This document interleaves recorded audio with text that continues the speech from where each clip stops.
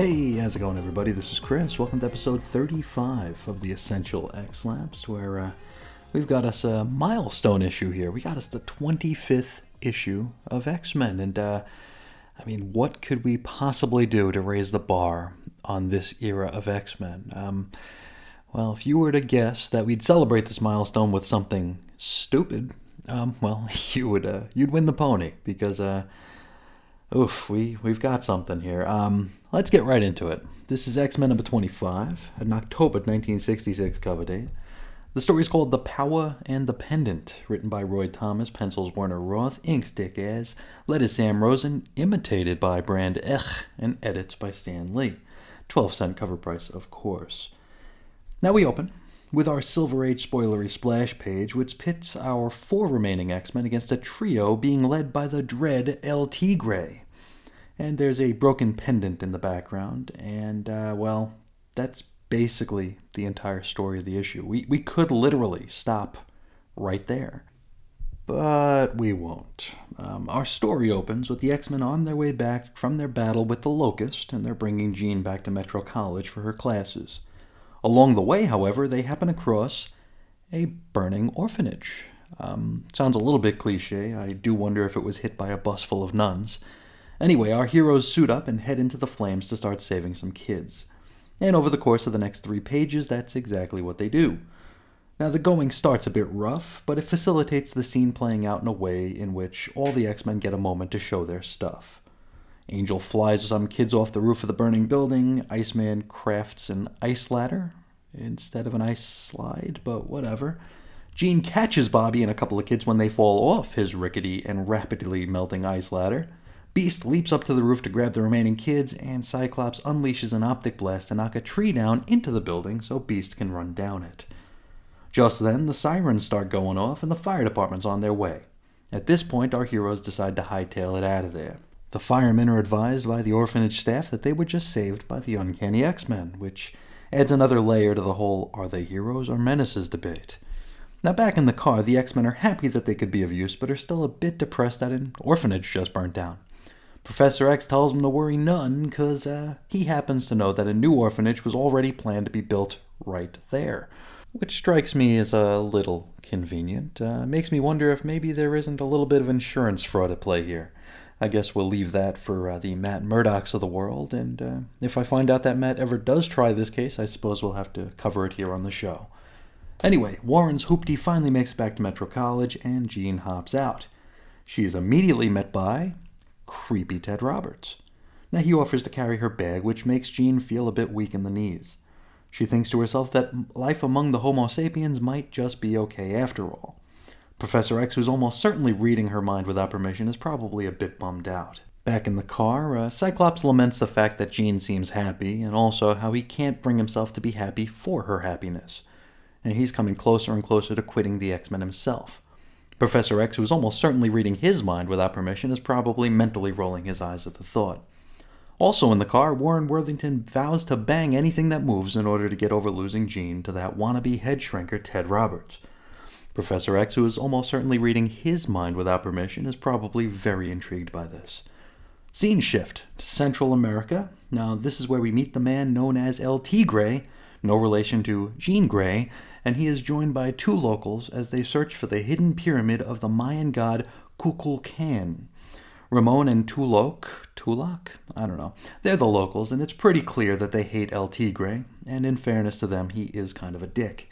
Now the trio arrives at the dig site, and El Tigre forces them to start working immediately. Rather than sit a spell and catch their breath after the long, arduous hike. And so, they dig for several hours before finding their quarry. And it's like a tomb full of riches.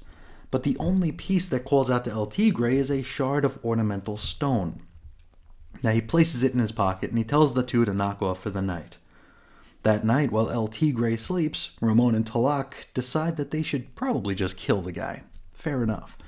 And so, with machete and rope in hand, they approach his slumbering form. Only he can tell that they're coming, and he uses his newly acquired mental powers to tie them up in their own ropes. He demands their loyalty or else, and so rather than eat their own machete, they agree to his terms. El Tigre isn't sure exactly what just happened, but he finds that shard of stone on the ground next to him. He feels as though it moved on its own, and so he picks it back up. Suddenly, he finds himself with the ability to read all of the Mayan hieroglyphs on the pyramid, and it's the story of the pendant of Kukulkan. Now, it was halved, like we saw on the front page here, and whoever reunites the pieces will be given unlimited power, but also a curse. Well, you had El Tigre at power, so he vows to track down the other half. We shift scenes back to the mansion, and the remaining X-Men do some studying. For what? I couldn't tell you. Remember, they did graduate like almost 20 issues ago. Anyway, Scott can't focus because his mind is still stuck on his forbidden love. Now he wishes something, anything, might happen to distract him, and just like that, Cerebro lets out a wicked shrill scream. Professor X hops into his mechanical legs to address the team. Only on his way down the stairs, his legs give out. Now as he falls, a mechanical tentacle emerges from the wall and grabs him. And I wonder, is this a leftover booby trap from when Magneto took over the school? No, it's a very specific failsafe that Xavier put in just in case his mechanical legs ever gave out while he was walking up or down the stairs. Okay. Anyway, Scott carries Xavier over to his wheelchair and they head into Cerebro's bedroom for a sit rep. What they learn here is that diddly squat, basically. Cerebro only provides them with a muddled image. Now, Xavier immediately realizes that this might mean that the threat is thus far incomplete, which is a great hot take, isn't it? He can also glean that whatever this incomplete, maybe mutant threat is, it's headed for Manhattan. And so the X-Men are dispatched to the most populous city in the country to try and locate one man. I give them 3 pages tops. So, let's head to New York City. Angel is flying Natch, and he gets a sinister vibe from a nearby helicopter, and any guesses who's in that helicopter? Well, of course, it's El Tigre, Ramon, and the other one. Our baddies have trouble hailing a cab, and in fairness, they look like they just walked off the set of a Clint Eastwood movie. And so, El Tigre uses his mental abilities to free up a hack and get a ride to a nice hotel. Now, outside that hotel, Scott Summers is still on the hunt. He notices the 3 poncho-wearing fellas entering the place, but doesn't think much of it. Then, he gets bumped by a pedestrian which knocks off his sunglasses and causes him to let loose with the optic blasts. The passerbys immediately know that he's a dirty, stinking mutie, and despite the fact that they don't have time to fetch their pitchforks, they give chase all the same, so fear and hate. Anyway, Scott recovers and heads back to the X-Men's own hotel room. There, his teammates are watching the news, where it's being reported that there was a riot at a nightclub on 39th Street. From the photos taken of the riot, they see our trio sitting there enjoying the fracas. Now, all of our heroes claim to have seen these 3.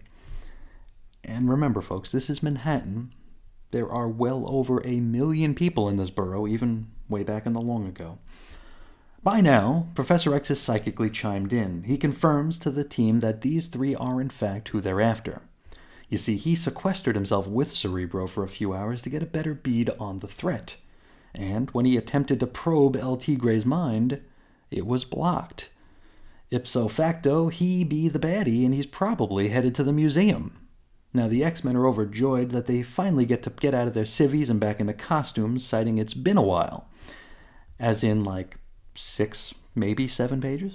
Anyway, the X-Men in full costume burst through the lobby of the hotel. Kid Cool leaves an entire ice slide in his wake, which, pardon the pun, is really uncool of him. So the X-Men hail a cab and catch a ride to the City Museum. Thankfully, the cabbie doesn't ask which one, because I think we might get stuck there for a bit. So let's just get to the museum, huh? The Beast is able to deduce that they're in the right place by the busted lock and forced open door. Inside, our heroes are attacked by empty suits of armor, which, sure, okay. Beast makes a leap for it and gets tied up by an Argentine bola, and one of said bola balls whacks him on the noggin, giving him the big KO. Iceman crafts an ice spear which is shattered by a flying sword, a machete even. Now, Bobby rushes to a flight of stairs and creates an ice slip and slide, and unfortunately for him, he slips and slides right into a wall. Angel deftly dodges some animated mammoths and saber-toothed tigers. Thankfully, there are no nets here, but unfortunately, there is someone wielding a dart gun, and he gets a trank dart right in the back of his neck. Last up is Cyclops, who gets spotted by a night watchman who is under the influence of El Tigre's mental hoodoo. While the guard holds Scott at gunpoint, our big bad makes his way over to the other half of the pendant of Kul Khan. He smashes the glass and reunites the halves, and we wrap up with El Tigre transformed into Kul Khan himself. Oy. Next episode, I'm guessing the second half of this one, but we will burn that bridge when we get to it. Well, gang, what do we even say about this one?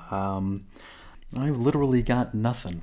I'm happy that we are getting to the end of the corridor of crappy villains here. We've only got one more to go before we get back into some semblance of business as usual. And I mean, this new normal under Roy Thomas has been different.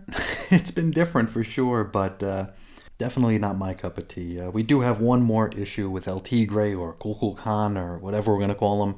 But after that, we get the Mimic, we get Banshee showing up, so we just gotta grin and bear it for now and hope that we survive the experience. And I tell you, it feels a little bit like a cop-out, but I really don't have anything to say about this one. If anybody out there has anything to say about this one, please hit me up and let me know, but I won't be holding my breath. Anyway, onwards and upwards to let's visit the X-Men. Now, we're going to start with a letter from Roger in Kansas. Now, Roger loves Spider-Man and the X-Men. He's not a fan of the Green Goblin being Harry's father, though, so makes me wonder if this might be Steve Ditko writing in. He doesn't want to see Aunt May killed off, and he wants Peter to share his secret with somebody, that he is Spider-Man. And to which I would ask, hey, how about everybody? How about everybody knows who Peter is? That'd be really good storytelling, wouldn't it? From here, he starts talking about the actual X-Men here, finally. He loved X-Men number 22. He only wishes that Roy included Ultimo in the Magia Menagerie. And he does not want to see Warren get between Jean and Scott. Stan says, hey, as soon as I remember who Ultimo is, he'll give a better answer, which is a perfect Stan answer. Next, Carlos Pacheco in New York City. Probably not that Carlos Pacheco, because he'd be like 4 years old right now and also be in Spain. X-Men 22 was the best yet, according to Carlos, to which I say, really? He wants to know whose idea it was to have Hank mistake that mop-top dude for Vera. Okay. He likes the eel better than the unicorn, and I didn't know one could have a preference between two such awful characters, but Carlos likes the eel. Wants to see Magneto join up with the Juggernaut and the Mimic to fight the X-Men, and he'd like to see Spider-Man, Daredevil, and Hawkeye team up, which I don't think that'll happen in an issue of X-Men, but you never know. He wants Marvel Girl and Cyclops to get married, like right now. He wants to see Iceman and Beast team up with the Human Torch and Thing. He wants to see better Marvel mags in the future. Which, okay. Now Stan chooses to ignore the entire letter except for that last line, and he says, hey, you and me both. We all want to see better Marvel mags. Next up, Bud in Wiesbaden, Germany. Now, Bud suggests that the 1960s be known as the Age of Comics. He says that the word Marvels should be used when talking about any and all comics the same way Kleenex is used to say tissue. He also gives us a poem that would make Bernard the poet swoon. And I'm not a poet. I'm not someone who would stand on stage in front of beatniks, but I'll give this my best shot all the same. So saith Bud. When the world's gone wrong, it's the same old song, and your friend has gone fickle. To the newsstand shop with a skip and a hop for mags and not pickles.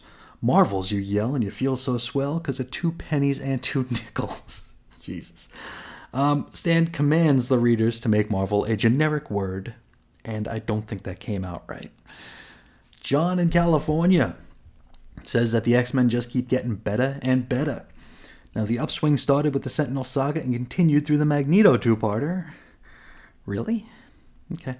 He wants to see Spider-Man visit with Professor X. He also has a question about the Porcupine because he recalls him vanishing into nothing after ODing on reducing gas. And if that's the case, what gives? Now, Stan says that the reducing gas is only temporary, and says if anybody out there has a better explanation, he'll send them a sugar-free no prize. Next up, we got Kevin in California, who loved seeing the supervillains from, quote, way back when in X-Men number 22, and way back when must be a most relative term. I mean, these guys weren't even out of print for a year, so. He considers the Unicorn to be one of his favorite baddies ever.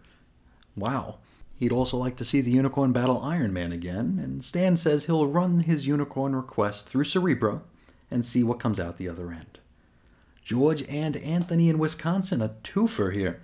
Now they call Stan, or I guess Roy, out for his poor Latin.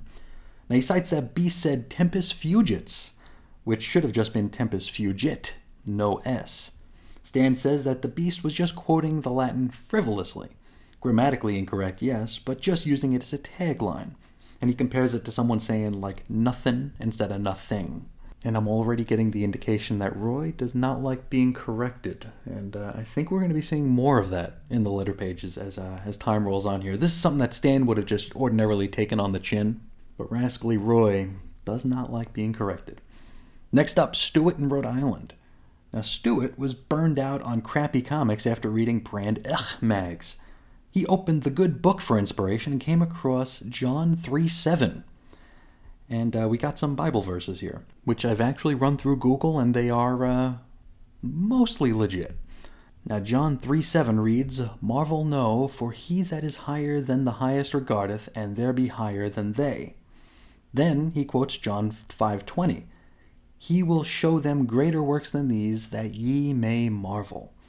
And like I said, these are legit scripture, but they are worded a little bit differently depending on where you look, but the intent is, the same, I suppose. So anyway, Stewart was guided to Marvel Comics from the Bible. Stan is dubious about this and thinks Stu might be pulling his leg and decides he'll play along anyway.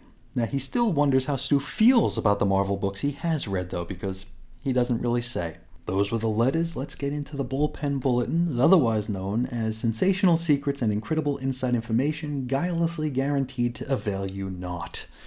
First item. Stan wants to thank the Merry Marvelites for supporting their mags and making this the Marvel Age of Comics, and he says that they couldn't have done it without you. Item. Remember those 25-cent annuals or specials? Well, Stan's still talking about them too, so will somebody out there please buy them? Item. Whatever you do, do not miss Strange Tales number 150, because Doctor Strange gets equal billing with Nick Fury, Agent of S.H.I.E.L.D., and you can just check out the Ginchy new masthead on the book. It's a modern take on Strange Tales. Item. Don Heck will begin inking his own work with Avengers number 22, so I guess if you're a Don Heck fan, this is a good thing. If you think Don Heck is boring, this is, twice as boring. Item. Gene Colan takes over for John Romita on Daredevil, and Stan calls both fellas the fastest rising stars in the Marvel firmament. So you see, we're not missing Steve Ditko one bit. From here, it's the wrap-up, and it's big, big news here. The Marvel heroes are coming to your TV screens 5 nights a week for a half hour each, and indeed, on the very next page, we get an ad all about it, complete with an incomplete list of stations where you can find these shows here. We got St. Louis, Buffalo, Saginaw, Syracuse, New York City, San Juan, Puerto Rico, Detroit, Portland, Maine, Rochester, Boston, Baltimore, Charleston, Los Angeles, Albany, Salt Lake City, Memphis, Washington, D.C., New Orleans, Chicago, and Providence. And as we continue our way through, we will be adding stations to that. So, I'm all at Twitter, and I'm sure you are as well. Speaking of which, let's get into the mighty Marvel checklist. Books on sale this month. We're going to start with Fantastic Four number 56, which this is like the 5th time I'm trying to record this sentence. More Inhumans and Human Torch action. Humans and Human Torch.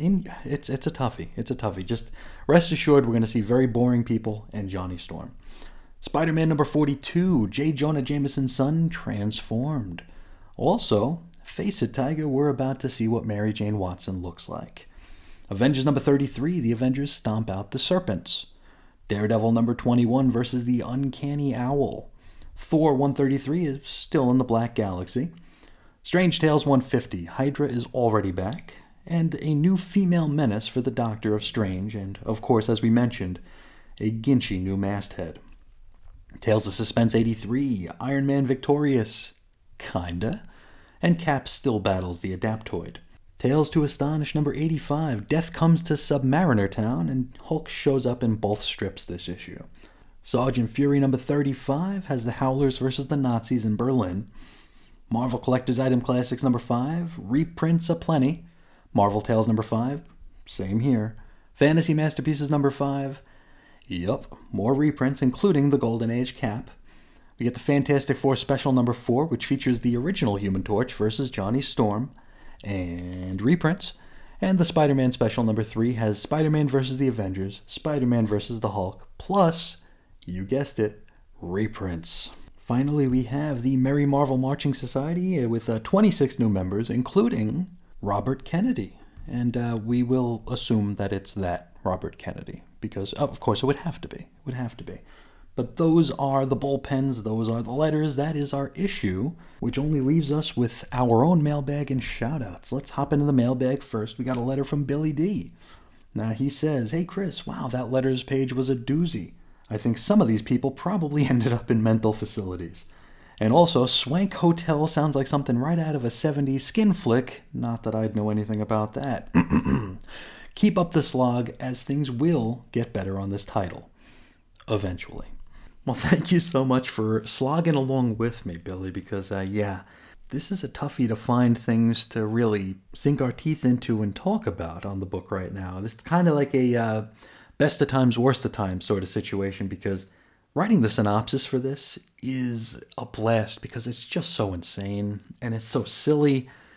But then I get to the point where I have to try to analyze or try to, make this show worth your time rather than just going through a synopsis and saying, and then this happened, and then this happened. I get to that point and it's like, what can I even say? It's gotten to the point where the book is so repetitive that even my pointing out the repetition is getting repetitive. It's like a meme on top of a meme on top of a meme. So yes, we are slogging, and I truly appreciate everyone who is slogging along with me here. I think we're probably at the creative nadir of the book, at least for this era. I think we're going to be climbing back out of this pit pretty soon. At least, it's been 20 years since I read these things, but I seem to remember it getting better as we get into the 30s. I could be completely wrong. I could be misremembering. Whatever the case is, we will endeavor to face it together. So thanks again for writing in. Now, speaking of thank yous, let's head to our shout-out department here.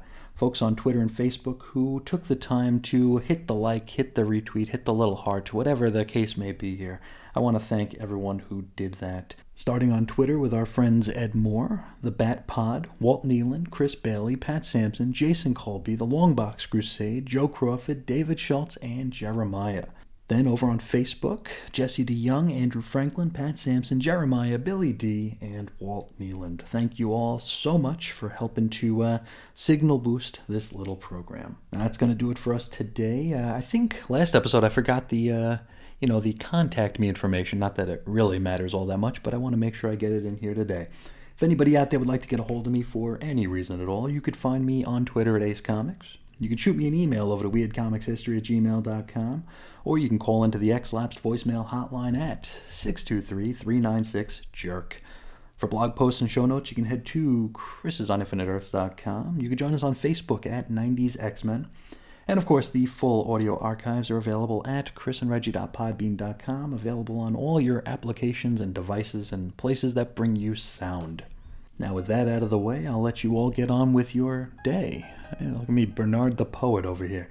I want to thank you so much for sharing your time with me. And until next time, as always, I'll talk to you again real soon. See ya.